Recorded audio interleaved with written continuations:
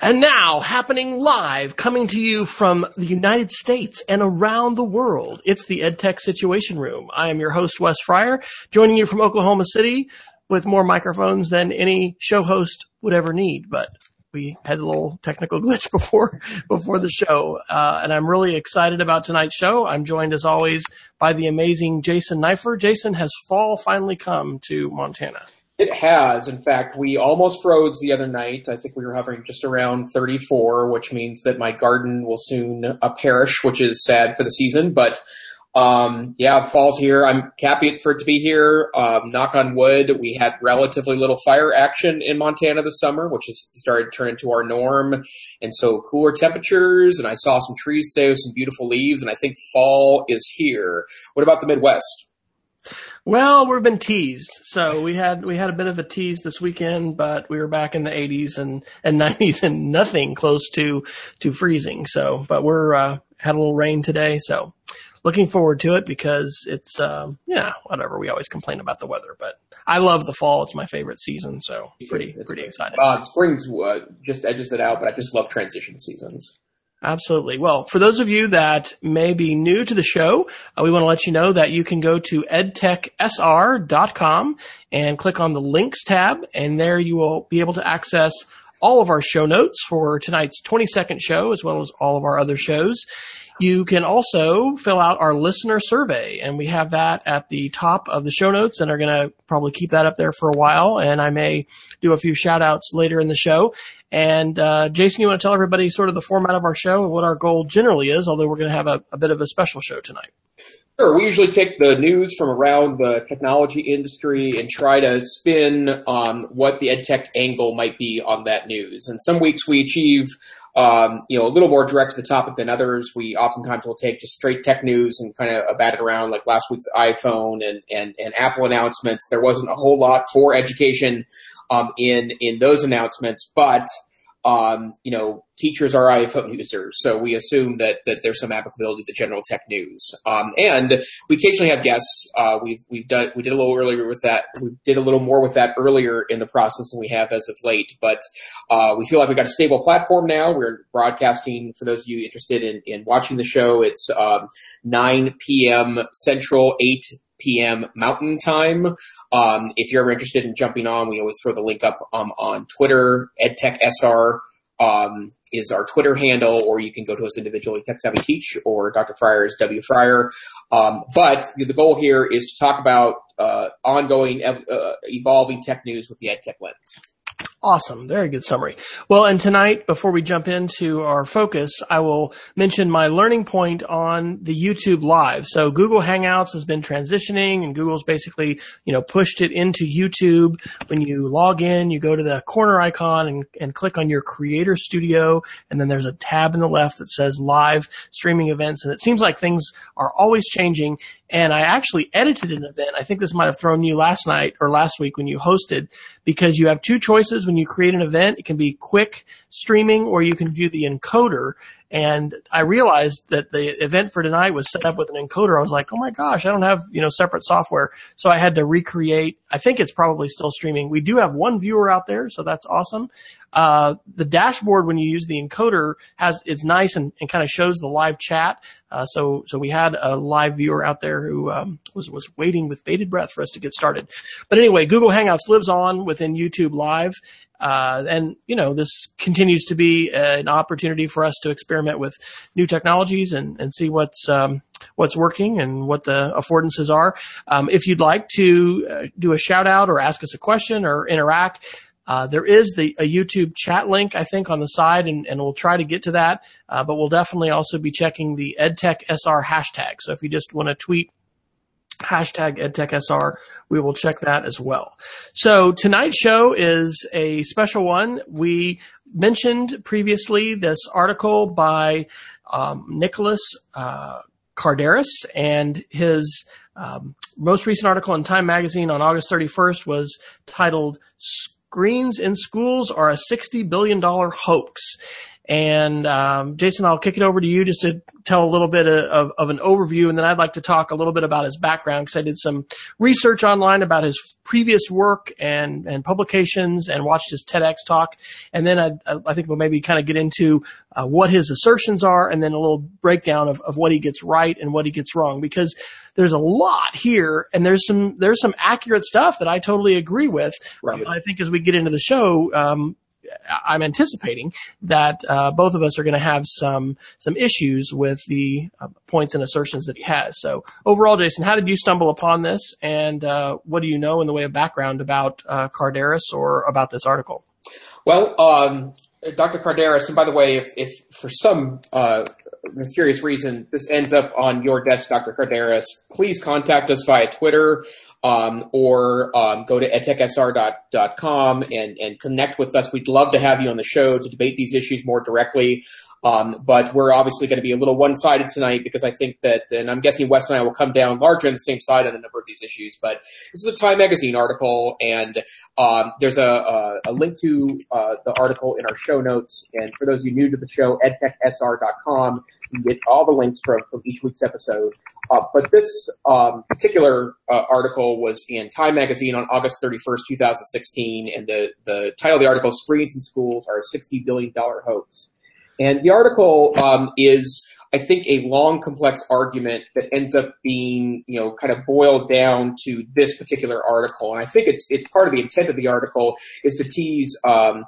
Kardaras' book, "Glow Kids: How Screen Addiction is Hijacking Our Brains and How to Break the Trance." And I'll admit, although I purchased the book almost immediately after buying after reading the article, so I guess mission accomplished, right? I ended up buying the book. I've only scratched the surface of the book, and the argument may be more nuanced than this boiled down version of the article is. But basically it's that, we are immersed in an environment where technology is claimed to be a big equalizer, magic bullet, and there are many things that are wrong with the screen time that we are compelling onto our students. There's a lot of pieces here, but screen time is associated with a number of ills, the expansion of ADHD, screen addiction, depression, anxiety, increased aggression. And then if you look beyond the potential impacts of screen time, he cites the fact that there's been billions and billions and billions of dollars spent on technology in classrooms. He cites efforts by folks like Rupert Murdoch to get into this business. He also cites the ill-fated iPad implementation in the LA Unified School District in an attempt to discredit that and say that it's become a massive hoax for schools, that we're dumping money into something that's really making our students worse. He then does a common argument of education reformers, and he talks about Finland, the school system that has ranked near the top in his terms globally, and they have decided that tech is suspect, so they don't utilize it in schools, although my understanding is that the argument's more complex than that. As opposed to U.S. schools where students are largely sedentary, and then looks at various groups that also kind of support his larger sets of views. I'm almost certain that the book will go into more solutions to these problems, which is where I'm sure that Wes and I will spend some time tonight, because there's a lot to agree with here, but I think that the next step of this is what's wrong. Like, I wouldn't call all ed tech a hoax, for example. There are plenty of things that are worth criticism, but a hoax is a strong word. I think my overall summary of responses is that there are absolutely concerns to have with screen time and with digital technology, both for us as adults as well as for kids. But it is dangerous to oversimplify research and to oversimplify conclusions about technology, and we can be very rash and I think race down the wrong path. And I grabbed 5 books off my shelf that I'm going to give shout outs to tonight because he mentioned some great authors and some great books. And I've got in the show notes one of the studies that he talks about at the end of his TEDx Ursuline presentation was a 1998 study about evidence for striatal dopamine release during a video game. He mentions Jane Healey, Failure to Connect. Great book. Some of this stuff is going to go back a little ways. This is probably, this is a 98 book. We've heard, people talk for quite a while about, computers affecting our kids' minds and what we can do about it. And I think one of my overall points is going to be, let's not lay the blame for the ubiquity of smartphones and screens at the feet of schools. Let's recognize this is happening societally. Schools are reflecting that. And part of the job that we have as teachers and in schools is to help equip students as well as parents and others to make good choices about how we use our screens, to be intentional, and I think to accomplish the goals that Kardaras talks about in his TEDx talk, which is to find healthy and balanced ways to develop our identity, to pursue our curiosity and develop our creativity and those kinds of things. I was also reminded, and I think he referenced this, Todd Oppenheimer's book, The Flickering Mind. This is a really good read, and these were things I was actually, in the midst of reading. This was 2004. When I was working on my own dissertation. Sherry Turkle, Life on the Screen. This is a pretty dated one. This is maybe the oldest one that I've got here. This is a 1995 book, looking at the effects of being on the screen and what these kind of connections can do, not just negatively, but I mean, the subtitle of this is Identity in the Age of the Internet. And the other one that I don't think I have a copy of at the house, or I just couldn't grab it, but it was Oversold and Underused, which is Larry Cuban's look at, technology in Silicon Valley specifically, and really the very limited impact that it has had on measures of student achievement and in changing school in general. 2 books that I had on the shelf that really, I think, have a more balanced and an optimistic view. Don Tapscott's book, Growing Up Digital, The Rise of the Net Generation. Tapscott was a keynote speaker at ISTE a number of years ago. This is also a 1998 text. And absolutely, if you're going to read any of these books, this is the one to read. This is John Seeley Brown and Douglas Thomas, A New Culture of Learning, Captivating Imagination for a World of Constant Change. One of the things that I'm going to note about these authors, different from Kardaras, is their background in education as scholars, as professors, as teachers. One of the things, as you Google Kardaras and look for his digital footprint, he doesn't appear to be on Twitter at this time. Although, hey, maybe he'll get on Twitter as a result of our show. He'll reach out and tweet us. His professional site indicates he's one of the country's foremost addiction specialists, and he's got 2 books on Amazon. A 2011 book called How Plato and Pythagoras Can Save Your Life. And then this Glow Kids just came out on August 9th, 2016. And I do really commend his TEDx Ursuline video. That was from November of 2014.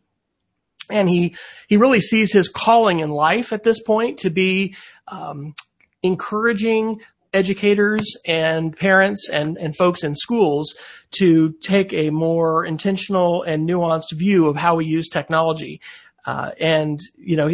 He kind of concludes talking about how 7 and 8-year-olds don't have the ego strength to say no to the screen, and tells stories of screen addiction, talks about, China. I think we've talked about these stories before. It may have been some of the stuff we've done before we started the regular EdTech SR show. We did a couple years of sort of end of year in EdTech. But, there are crazy boot camps that they have in China to try and help youth mainly break their screen addictions. And he has, stories about World of Warcraft, gaming-induced psychotic breaks and derealization and depersonalization experiences. And we certainly do have outlier experiences. And there, the article that I wanted to reference was from our episode 12. It was Tristan Harris, May 19th, 2016, How Technology Hijacks People's Minds, from a Magician and Google's Design Ethicist.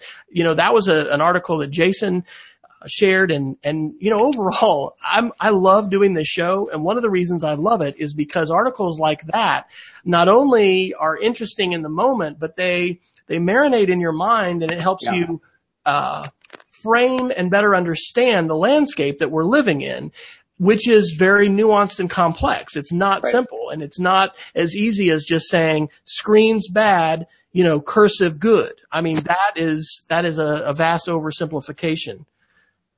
I will throw it to you without a specific question, Jason. I kind of wanted to just give that little background though about his digital footprint and some of because I think there's a lot of good stuff that he's pointing out as far as screen time, but it does in the end sound a lot like Chicken Little, the sky is falling, and it sounds unfair as he sort of lays at school's feet blame for saying, you silly educators, why are you trying to use these screens? And almost, I think, having a misunderstanding that no professional educator I know is advocating for turning kids loose on their screens for unlimited free time at school, or seeing the screen primarily as a tool for entertainment. Engagement is different than being enthralled. The root of the word enthrall is slave, thrall. And we do see, my daughter's watching Netflix right now on YouTube and other kinds of things. She's also creating videos and publishing, and went over 500 subscribers on her channel this week. But, we definitely see the potential for technology to be enthralling and almost enslaving. And we've got examples of those kinds of addictions, but used well, it's incredibly powerful. It can be transformative. It can open up new avenues for learning. And I think it's just hugely unfair to try to paint with a single brush everyone using technology in education and saying, you guys are damaging kids, because really that's what he's doing. He is pointing the finger at teachers and administrators and saying, you are failing our children because you are just exacerbating the evils of the screen in the classroom or in their lives, I guess. Do you think that's a fair understanding of what he's kind of accusing us of as educators? It is, and then I think that part of what I would want to do is revisit this in a couple of weeks, and I'm hoping we strike a chord with listeners and others that might stumble into this video later, because I think this is a conversation we need to be having in the community. But I would point out two things, and then I might have a suggested way we maybe dig a little deeper into these issues. First, you will not find many more even-handed people than me and Wes, right? Like I think both of us talk a lot about how big of limits there are to these technologies, not because of the potential danger in them, but because you would never want to adopt a technology or reform or any classroom model in such a holistic or unthinking way that you can't bend to where the best of that model is available. And I think that that's an important piece here, is that a nuanced part of this argument is not that we're the opposite of this, that $60 billion of technology spending has been well spent in the United States. In fact, I would argue it's been largely squandered. But the key piece here is that it's just so much more nuanced than technology good, technology bad. And so that's where you really have to approach this argument. In fact, that's one of the biggest things that I think that when I speak on these issues, I resonate with, is that you're not going to find a bigger advocate for putting technology into classrooms, or more importantly in students' hands. But I'm not going to pretend that there aren't distraction issues, and pretty clear research about anxiety and how overly connecting our students has become a real issue. But I would argue that there's remedies to that doesn't pretend that technology exists or can be a powerful tool for learning or for creating. So what I would suggest we do is the first piece is that I want to talk about maybe some of the individual arguments for a moment, most of which I think we're probably going to agree with, but with the buts. And then the second piece is that I think we need to spend a little bit of time digging into the notion of what's the answer to this question, right? Like, if all these arguments are true, then what's the next step of that? And then finally, I guess that there's a summary argument. Like, let's pretend he's 100% right. What does that mean? And we'll go from there. So, Wes, I kind of want to start with the digital distraction issue, because, as you know, I've spoken on this issue to a number of teacher groups now. And the way I start that presentation, and I've given it a number of different forms, is that there's a really great book by a gentleman by the name of Richard Saul Wurman called Information Anxiety.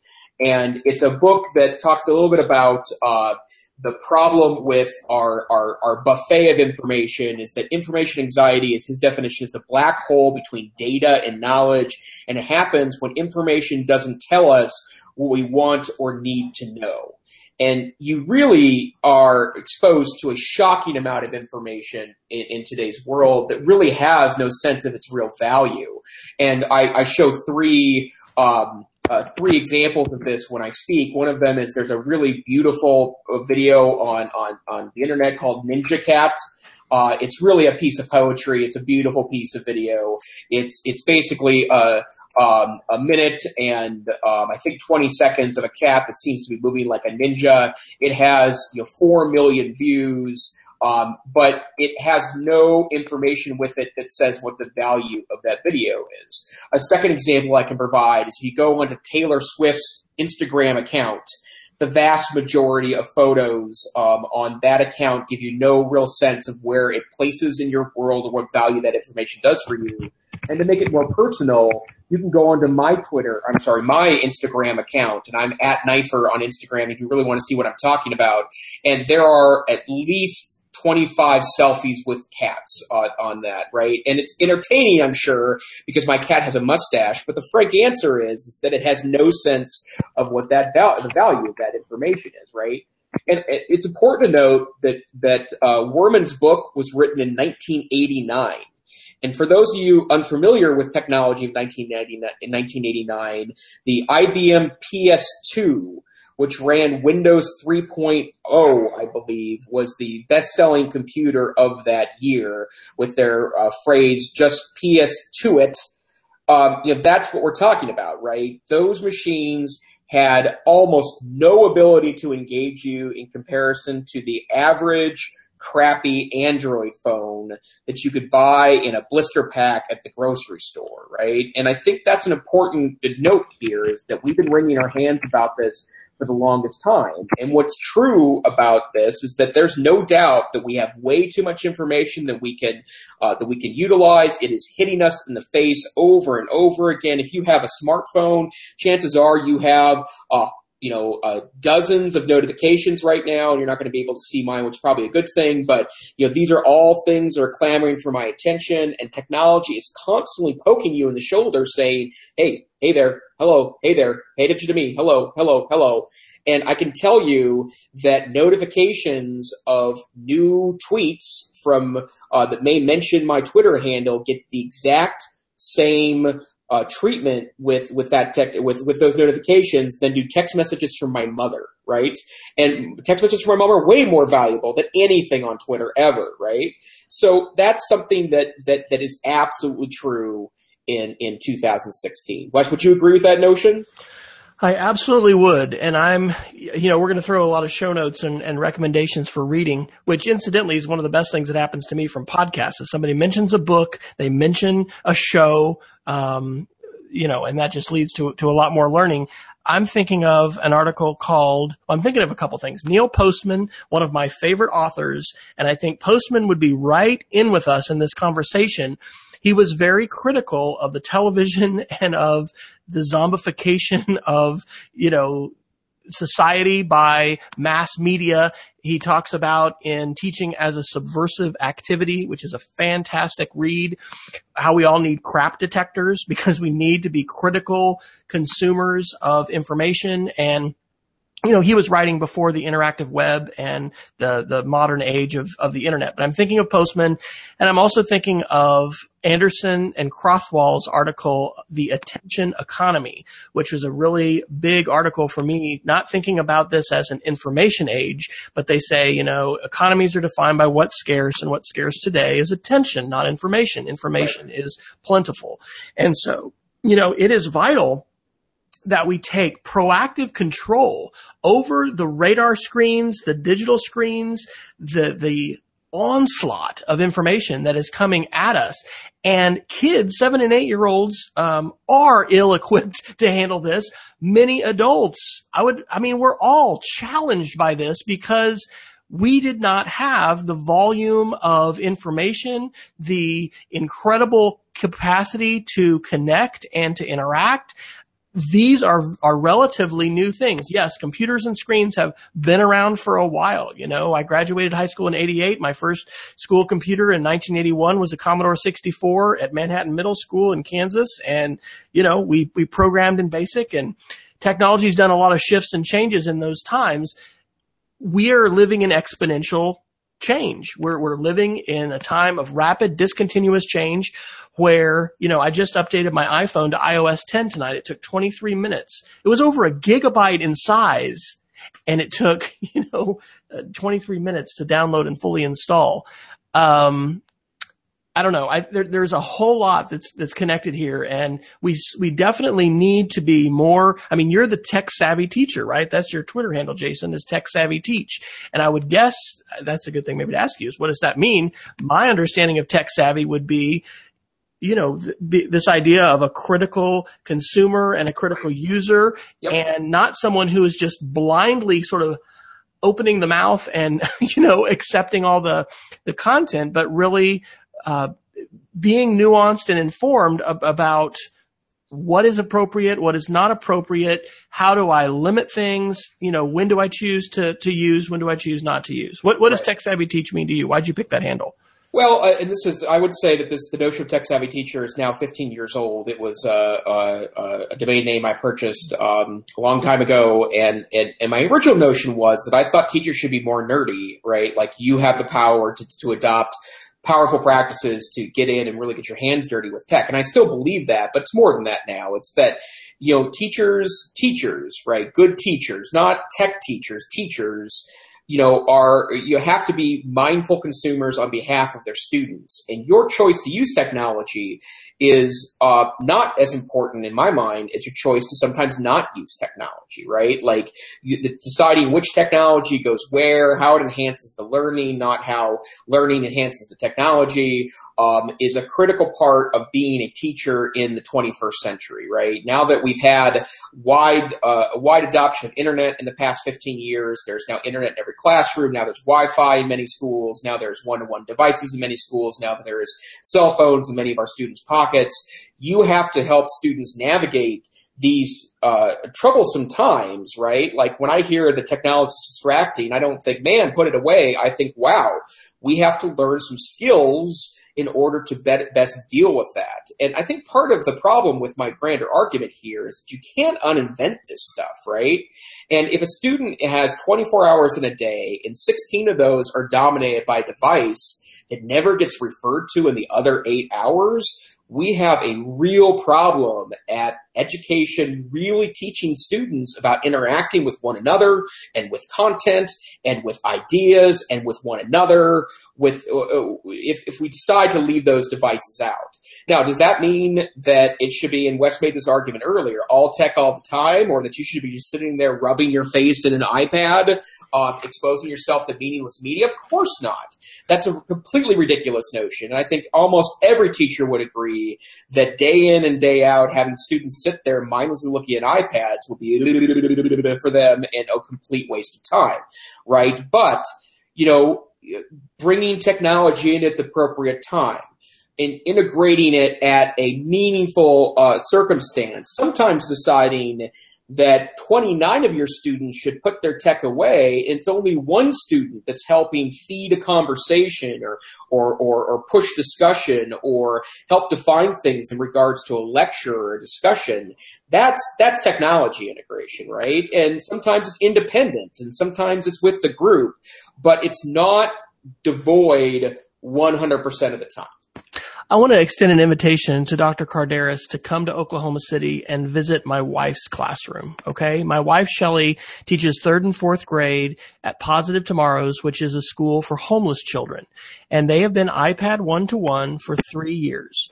They don't have the kids take their iPads home, and she's blessed by a small class size. I think she has 13 students right now, and she has a full-time assistant. And their school is all about helping not only the child, but the family. They have family support services, staff, helping moms, get, clothing, get housing, transportation. There's just this huge range of services. And many of the kids this year in her class are coming from the City Rescue Mission, which is a private homeless shelter downtown in Oklahoma City. And judges now in Oklahoma are evidently granting more deferments for prison time for mothers who, and I'm not 100%, but this is my perception as the spouse of a teacher who's, a lot of times we have moms that are put in jail who might be at the scene of a crime, like a felony when a convenience store is held up. That person didn't commit a violent crime, but they were present and they were in the vehicle. So there's a lot of parents at this point who, anyway, are in programs and are seeking to better themselves. And we're talking about serious challenge. Okay. It's probably, we've got homeless kids all over the place in all kinds of schools. My point is, if they did not have the technology, if my wife did not have the technology in her hands and her students' hands, she's got students from almost a pre-K kindergarten reading level to 4th, 5th grade, all right, in the same room with 13 students. Being able to have reading instruction and the same article, Newsomatic as an example, has current events. They were talking about 9/11 in a very appropriate way, this last week. They have all, the Olympics, all kinds of things. Kids don't even realize it, but they're reading at a kindergarten 1st grade level, if that's their Lexile level, or they're reading at a 4th or 5th grade level. Being able to have tools like that, and it reads to them. They can have highlighted text that's reading. I really would love for authors like Dr. Kardaras and others that are so harshly critical of technology to spend some time in a classroom where technology is being used well to differentiate the learning experience, not only to bring content that is, understandable and consumable. I mean, we're talking about kids who in some cases are non-readers, and the technology allows them to become readers, to join the literacy club. I mean, to be excited about Dear Time, drop everything and read, huge things. When technology is not only used for that, but it's also used to create, to make, to publish, to empower students in their voices. She didn't publish the podcast tonight, but they just recorded a podcast tonight called Talking Science. And that was a short-lived series I started with our son back when he was in elementary school.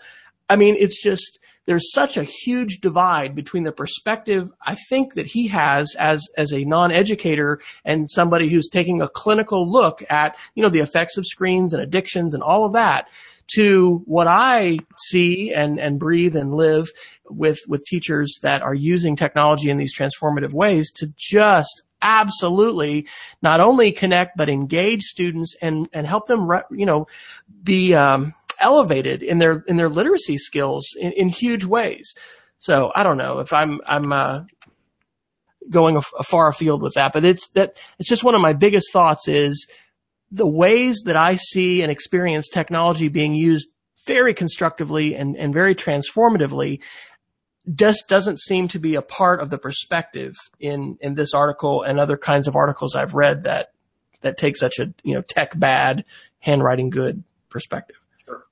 Well, let's take a moment and talk about, and I'll give a shout out to him. And apparently last week when I gave a shout out to him, the audio then cut out. So sorry, Dr. Martin Horaci at the University of Montana, who we discussed this article a bit yesterday, and he sent me some thoughts this morning by email. And he made a really interesting argument that the big problem with this set of arguments is that it's kind of calling out capitalism's problem in regards to ed tech, right? And that some of the bigger issues here is that there's obviously massive corporate interests that are taking advantage of schools and maybe some of the fervor around the necessity or perceived necessity to put educational technology in the classroom. But I would want to have a conversation about this for a moment. My guess is we could come up with a pretty big list pretty quickly.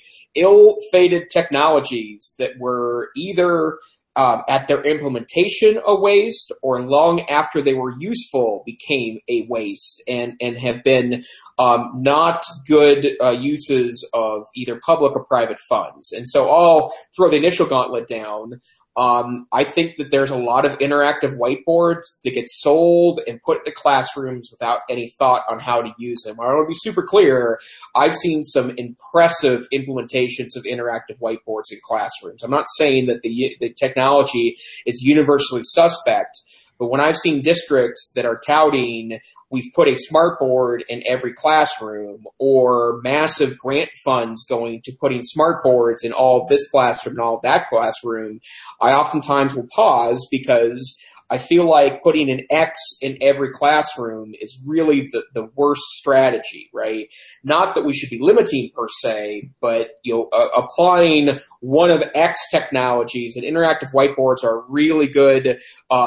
A really good example of this, because I've heard it so often in discussion related to educational technology. And for those of you that don't go to ISTE, you can always find someone walking up and down the aisles of the vendor floor at ISTE that's very critical of X, Y, and Z technologies. And almost every year there's someone that complains about interactive whiteboard displays, and I don't often disagree with them either. But, I think that's an example of something that gets oversold and underutilized, especially if no professional development or no thought or need analysis goes into the implementation of that technology tool. Wes, can you think of an example of an overbought, underused technology?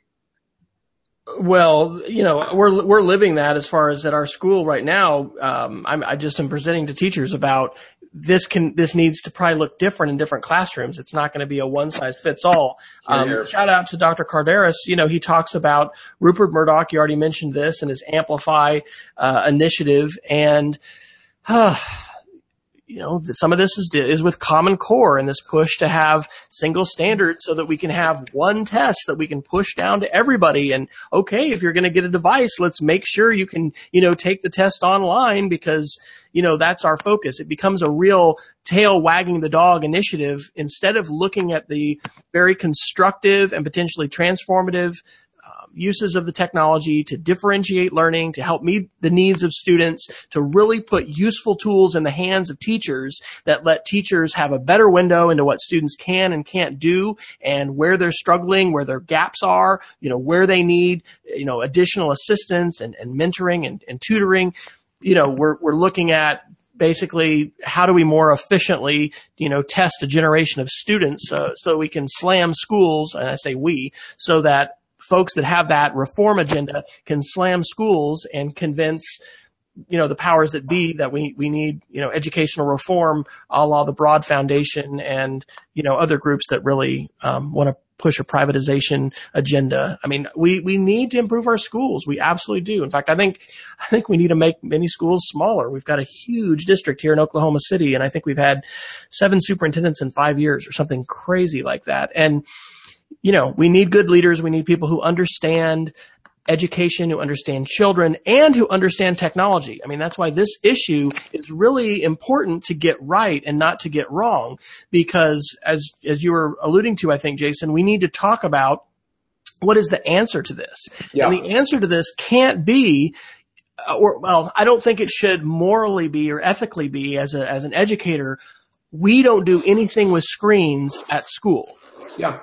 We all can probably think about times in our lives, and this gets back to the nostalgia of the old days when we used to wander the neighborhood on our bicycles, and we didn't have any cell phones that tethered us to mom and dad. And, maybe we stayed out till dusk in the summertime and played, baseball in the sand lot. And, the world has changed in a lot of ways, and our perception of the world has been changed by technology, and that's not all good, right? I remember when Columbine happened in 2000, was that 2001? Mm-hmm. And, I was teaching a group, co-teaching a group of first graders the next day in Lubbock, Texas, and they all came to school scared. They didn't really know exactly what happened, but they knew some kids got shot at school. And that's a day where I said, man, think about what it was like before the telegraph and current events, because that was a day of less fear.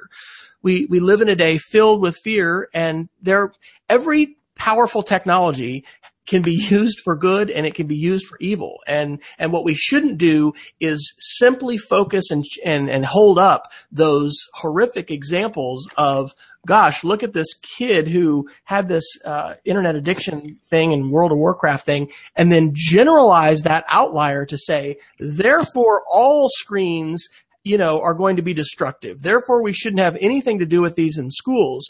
We need to consider those, but not throw the baby out with the bathwater. And there's some kind of a philosophic, name for arguments, or maybe it's a debate name, for doing this, because valid things that he's got in here. And you said smart boards, I think can be a rush for iPads. And I'll throw the example of Los Angeles schools, where we had, superintendent and others, really excited about one-to-one learning, and just really having a rush to implement without adequate professional development, without curriculum, just not smart. And it was a huge throwing money at the issue too. I mean, that's where, if you want to talk about a hoax, you can't spend your way out of good implementation of educational technology. More is not better unless you're planning around that. And you're probably, I love my iPad. You can pry it from my cold dead hands, right? Whereas I, as a teacher, never really kind of got my mojo with the smartboard, right? But the iPad, critical tool, not only for me, but I would think of 1,000 ways to use it with a group of students. But the bottom line reality is that doesn't mean it's exempt from good planning, good forethought, good goal setting. And, it's right. LA Unified blew millions of dollars assuming that the technology alone would create magic, right? You can't, sprinkle iPad dust over a classroom environment that isn't already, well functioning and expect it to then fix anything. And I think that's absolutely true, but that doesn't mean the technology itself is suspect. And to preview another show, I think Jason and I have been encouraged by perhaps Martin to do a little show on surveillance and the surveillance state. And we've referenced a number of articles about, the downsides of privacy and oversharing. And, we've got a nexus that is societally happening and has been happening for years with a military industrial complex and with spending and now with surveillance.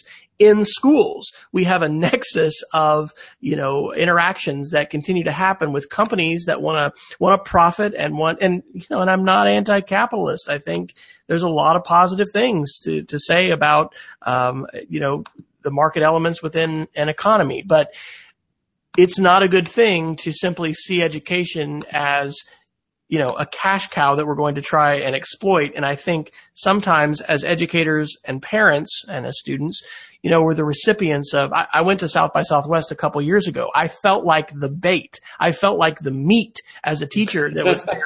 The predators were, there watching to say, what can I offer you so that I can, get a bigger piece of the pie. And there were some constructive sides to that. It was a positive experience, but it was weird. It felt very different from other educational technology conferences that I had been to.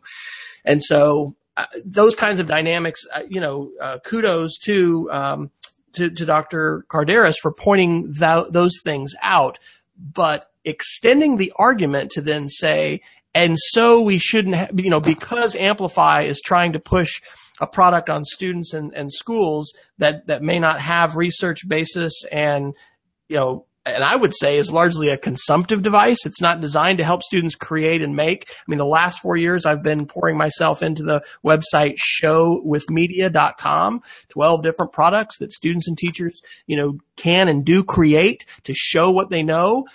We need to use media as a deeper, window into the mind of students and what they understand and what they can do. I think those criticisms of Amplify are pretty valid. And there's also really good, criticism of CAI, computer aided instruction, and a vision of learning where we just sit kids in front of screens and say, okay, kids, go learn. Thankfully, we don't have to hire certified teachers anymore. We'll just have aides that'll walk around the room and, make sure you're on your lesson at the right time. That may meet some, students' learning, styles and learning needs. But, overall that vastly not cells, but there's so much more that we can do with educational technology than that particular vision. So, Jason, we got about 15, 30, I guess we started a little bit late. So we got about 15 minutes left, and we're going to do Geeks of the Week. Where's your thinking going when you're considering the answer to this question? You posed the question, what if Kardaras is right? So do you want to answer that question? And where do you see this going as far as an answer to his points? Sure. I'd say if you granted every single one of his arguments about why technology is bad, and frankly, I think you probably get a lot of nods amongst even the advocates of educational technology, right? But even if you grant all of those are true, all of those as true, I do not believe that you could universally or even selectively ban tech from schools for one simple reason. You can't uninvent this stuff, right? And I'll repeat an argument earlier because in my mind it's like, that's really well worded, Jason, but that you can't take a 24-hour day and pretend it doesn't exist for 8 hours only to expose students to the rest of the 16 hours with zero guidance from learned professionals, right? And if you believe that schools are as important for teaching social skills as they are content, I think teachers owe it to kids to enforce standards in classrooms, help students understand when is the time to go to your phone and when is time to put it away. When is it time to go out and run around the building or play kickball or dodgeball? And then when is it time to put the phone away, right? When is it time to look something up? And when is it time to think your way through something, right? And I see evidence of this all the time. Where there are students that are trying to look up answers to questions that are really asking them to think through and present an opinion or an argument, right? And that's a failure of education to teach that student when is the right time and wrong time to do that. I have no disagreement that there are plenty of opportunities and times where technology will add almost nothing to a learning environment or a lesson or a specific concept being learned or taught, but that's fluent in a classroom, right? That's fluid in a classroom, right? You have to sometimes bring the technology in and you have to pull it back out again. You have to orchestrate your learning environment. And I always see this, and again, I'm just straight up cribbing Martin tonight, but he talks about information orchestration. And I love that notion because I'm a music guy, was a big music guy in high school. And I keep thinking about that, a teacher as an orchestrator, right? They're the conductor of a symphony. And sometimes you need a little more tech, so you encourage it to come in. And sometimes you need the tech to back off again. And sometimes you need to swell, and sometimes you need to be soft. And you should be doing that as part of your classroom element. I really dislike the sage on the stage, guide on the side mythology, in my mind mythology, because I think there are plenty of times when you should just hold court in your classroom, right? And my former students would tell you that I wasn't referred to doing that. But the bottom line is that that's part of being a classroom instructional leader, is saying that we need a little more in your brain right now, sans the tech, right? We need a little less, we don't need to spend time on these rote facts, right? You can look up that stuff. Let's get to the thinking of this issue. Right, because the goal is not to be using technology. And I think because it's so new and because the changes have happened so quickly, That's what we tend to see. Back to the interactive whiteboard and smart board, Promethean boards, whatever. So many school boards, so many parents would come in, wow, look at it, and you can touch it and it'll change. And, that whole focus is on the technology. I love the analogies of using technology in a ubiquitous way, like we are swimming and we're not thinking, oh, the water. I mean, maybe we do. We're like, woo, this water is really comfortable. This isn't like freezing, or this isn't super hot. Or the air, doesn't this air, this fall morning, we're walking out going, oh, this feels so good. But, we don't go around all day thinking about the air, right? We're talking about ideas. We're, engaging with each other. We're learning. We're doing things. We're eating. We're living our lives. And so technology, well implemented and well integrated, becomes invisible, like the water or like the air, and we're able to do very powerful things. And I personally have a real gripe when people say, it's not about the tech, and then they conclude, we don't need it. Let's just throw it away. Well, wait a minute. My wife as her kids have, like I said, with this Newsomatic app, engaged in some really awesome discussions about current events. They've also shared their thoughts. One of them got featured on the app, which, I don't know if it goes to thousands or millions of kids, but her kids are being empowered with the use of the technology to not only join the literacy club. And look, if we want to get on an exciting, Mardi Gras float together for education, how about getting kids excited about reading? I'm sure that Dr. Kardaras would be on that boat too, right? Because who can't be, knowing that becoming a member of the reading club and the literacy club is a hugely essential ticket to success in life and just opening up all kinds of possibilities. Yep. Tech can do that in huge ways, and it can empower us to become the critical consumers and really citizens of our society that we need to be. And again, I'm going to do the shout out to Neil Postman, because Postman would talk about in his home playing like 1875, where they would turn off the television and even like electricity, and they'd have candles and they'd play board games, and they did that. There was a lot of value in that. I think it can be great to do a digital detox. We went camping this last summer, and it reinforced for me, hey, every summer, I think our family is going to go offline to where you can't even go online. We were at 9,500 feet, west of Buena Vista, Colorado, and it was awesome. And there were dynamics that happened there with our family that were facilitated in huge ways because of the fact that we had screens, but they couldn't connect to anything. So I think it's all about becoming a more savvy and intentional user of resources and, citizen. I mean, being a steward. We've got, resources in the planet. We got resources in our community. We've got technologies. We need to be seeking to be wiser stewards of them and not just mindless consumers. So maybe we should invite Martin to join us on the show sometime, Jason. Yeah, I think he wants to do it. He might be actually one of our viewers. Hey, we're up to 3 viewers, Wes. Hello, 3 viewers. But for the record, we're getting a few hundred downloads a week on the podcast. Yeah, we joke about it, but we're more than that if you go over time, actually. So. And actually, this is an example of transformative tech, right? It's hard to get any group of people together, same time, same place. When we do things online, of course there's all kinds of shows that have all kinds of viewers, but the fact that we can asynchronously learn, that we can, record this is recorded by YouTube, it's made into an audio and video that's downloadable. I don't know. It's huge and beneficial as far as learning. So I have one other thought, and then I'm going to toss it back to you, and we'll do our Geeks of the Week. I think another part of the answer to this situation and this whole, these questions that are posed here by Kardaras, we've got to showcase the transformative learning that is happening with students. We have a website at our school. It's showcase.cassidy.org, showcase.casady.org. When I was in Yukon schools, west of Oklahoma City a couple of years ago, it did a similar thing, showcase.yukonps.com. Showcasing examples of great learning and potentially transformative learning that in many cases uses technology, telling the stories, emphasizing the production of student work, publishing and sharing.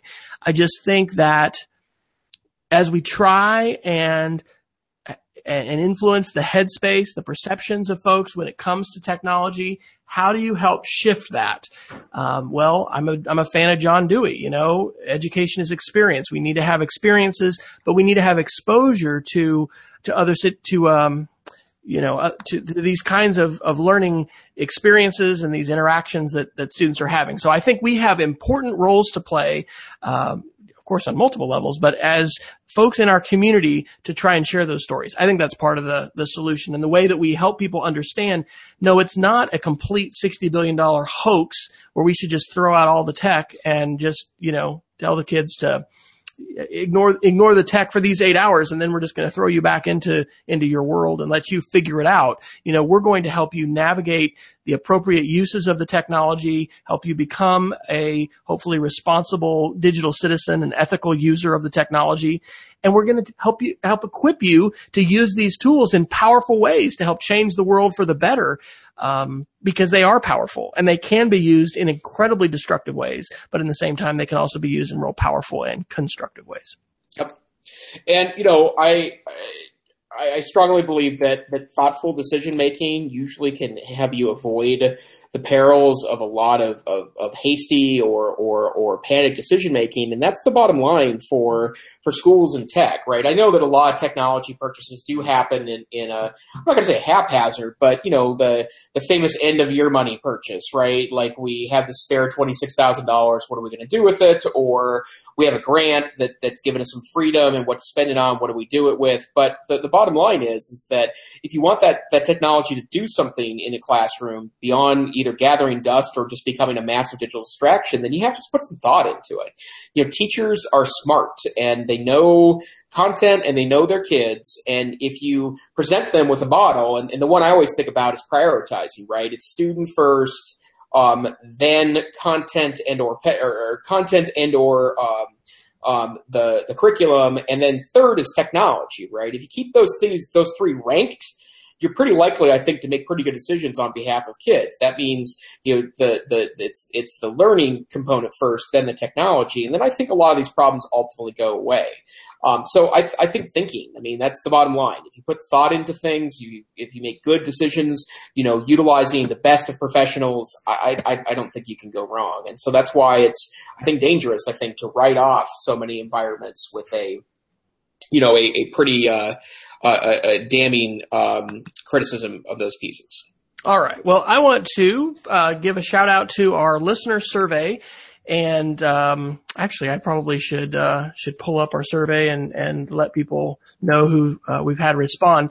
At the top of our show notes from last episode, which was 21, and we're in episode 22 currently, we've got a link, and you can directly go to it if you're listening using my shortened URL, which is wfryer.me/edtechsr. And that will allow you to take our listener survey. So taking some notes from Note to Self and some other favorite podcasts that are using these. It's a good way to find out who's listening and if there's anything in particular that people would like to hear from. So currently our one respondent is from Devonport, Tasmania, Australia, and says the favorite aspects are putting a well thought out view of the impact of technology and the changes in education. And for an improvement, they say longer show. So we did not make that up. So, but he did say for future topics, open source, software options, implementation, and privacy issues. So, yep. We're definitely going to take on the privacy issue, surveillance age issue. And so, those came from Simon Youd, who is Simon, SIMON YOUD on Twitter. So that's optional. You don't have to share your identity with us, but if you want to, we may share a shout out to you on the show. So thanks to Simon. And we're going to do Geeks of the Week, and then we'll kind of roll out with where people can find us online. So Jason, you want to share your Geek of the Week?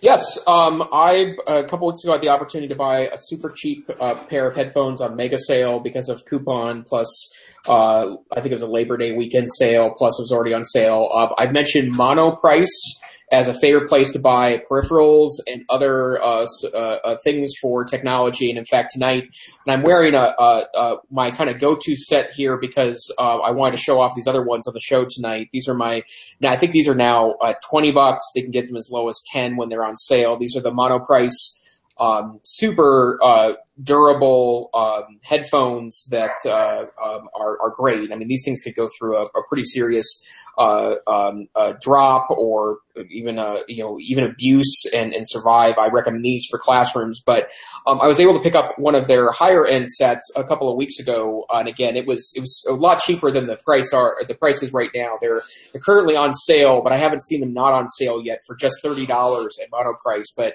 these are, I would say, the functional equivalent in my head to a Beats headphone. They are really comfortable. The sound quality is super excellent. They're not noise canceling, but they have quality enough padding on the earphones that I feel like that they are good enough that noise canceling is not an issue. They come with a high quality wire. And then, of course, a really beautiful case. And these become my kind of go-to mobile headphones. I do spend a lot of time working in coffee shops because I like that atmosphere, but I still like to be able to create a little bit of my own music to concentrate and work.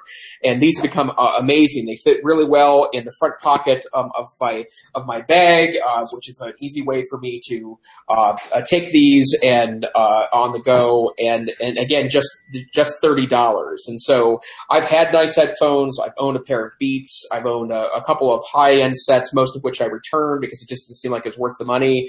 But I feel like the user experience in these headphones at just $30 is as good as the super expensive sets, and I don't feel like I'm carrying around a "Please Steal Me" sign. So these are the monoprice over-the-ear headphones. I believe that they are currently just under $30 on sale. These are the so-called 12 230s, $29.99 at monoprice.com, and I highly recommend them. I would also recommend them if you're looking for classroom sets of headphones. These $20 headphones are just really industrial quality headphones and beautiful sound and dirt cheap. So monoprice.com. Awesome. I'm probably going to use that. My geek of the week is Scratch Junior by PBS. We've had the release with iOS 10 this week of Swift Playgrounds. In fact, I was participating in a Apple Distinguished Educator ADE chat last night that was all about Swift Playgrounds, and I'm honestly excited to think about being further empowered to create apps. Part of literacy, part of helping our students become those critical thinkers and, constructive citizens is really opening up the world of coding. And so, Scratch, if you're not aware, is a product of the Lifelong Kindergarten Group at MIT.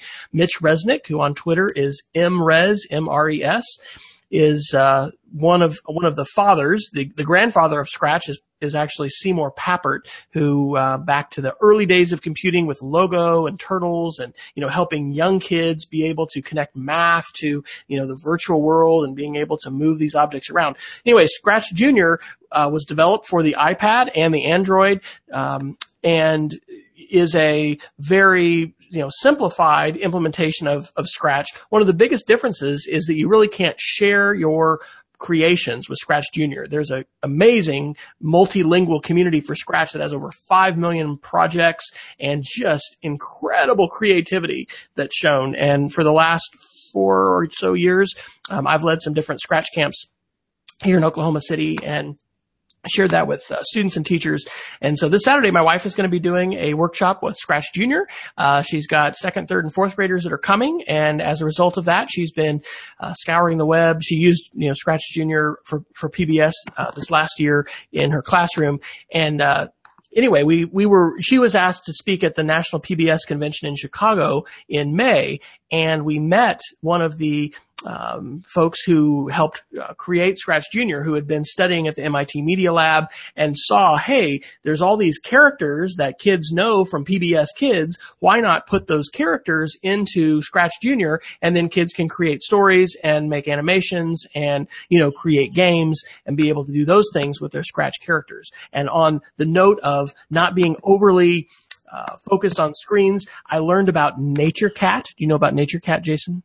It sounds familiar. So it's a PBS Kids show. And so anyway, it's about being out in nature, and NatureCat has lots of adventures. And now you can code your own adventures with NatureCat with Scratch Junior. So it is free. And if you've got tablets in your school, a wonderful thing to do is to introduce kids to coding. And, this is definitely something that you're going to want to do more with early elementary, probably up to 3rd grade, but maybe 4th grade. And there's, it's coding. So there's, the maze is the sort of top end project that she's going to offer up to the kids this weekend, and it'll be exciting to see what they can create and do with that. So, Jason, you want to tell us where folks can find you online and where you're sharing content these days? Sure. Actually, I would make one note. I was just curious to find out what I could see if I opened up an incognito window and went to the YouTube link, and there's been an active chat going on during the entire show. So, shout out to Martin, who apparently watched the show live tonight. So Martin, we love you. And we need to bring you on to be a panelist on the show. But I think we need to figure out how to access that on this interface. So Have I mentioned that my moniker on Twitter is Tech Savvy Teach, which is where you could find me on the Twitters. I also blog fairly regularly at blog.ncc.org, where I happen to serve as the Tech Savvy Administrator for the really amazing Northwest Council for Computer Education, who I believe would also agree with us tonight that there is definitely a role for technology in the classroom. Wes, why don't you tell us where we can find you and send us on our way? Sounds good. Well, I am W. Fryer on Twitter, and I'm continuing to try and construct my own and reflect my own identity digitally with my profile, which I've update from time to time. And not only do you find the link to EdTechSR on my Twitter profile, but I'm excited to be co-teaching a STEAM studio after school with my friend Megan Thompson, who's our elementary art teacher. She is Seeing New Shapes on Twitter, and we've got a link to, we made art bots and art machines, which Science Friday did a neat show about that last year. So anyway, publishing some information on her Google website about STEAM, but I'm primarily sharing content on Twitter, but periodically posting on my blog, which is speedofcreativity.org. We invite you to follow us on Twitter at EdTechSR. Check out all our show notes on edtechsr.com/links. And please, let us know. Give us a shout out. You can find us on iTunes, on Stitcher, on Pocket Casts, which is, I think, Jason and my favorite podcasting app on our respective Android and iPhone devices. And we would love any feedback that you have. So you can reach out to us individually on Twitter, or you can reach out to us using the EdTechSR handle. And next week, our goal will be to participate in the back channel chat, which we thank those viewers that have participated tonight. We'll have to check that out and see what people said. So thank you all so much, and stay savvy. There's a good moniker, a good exhortation for the end of our show. Until next time.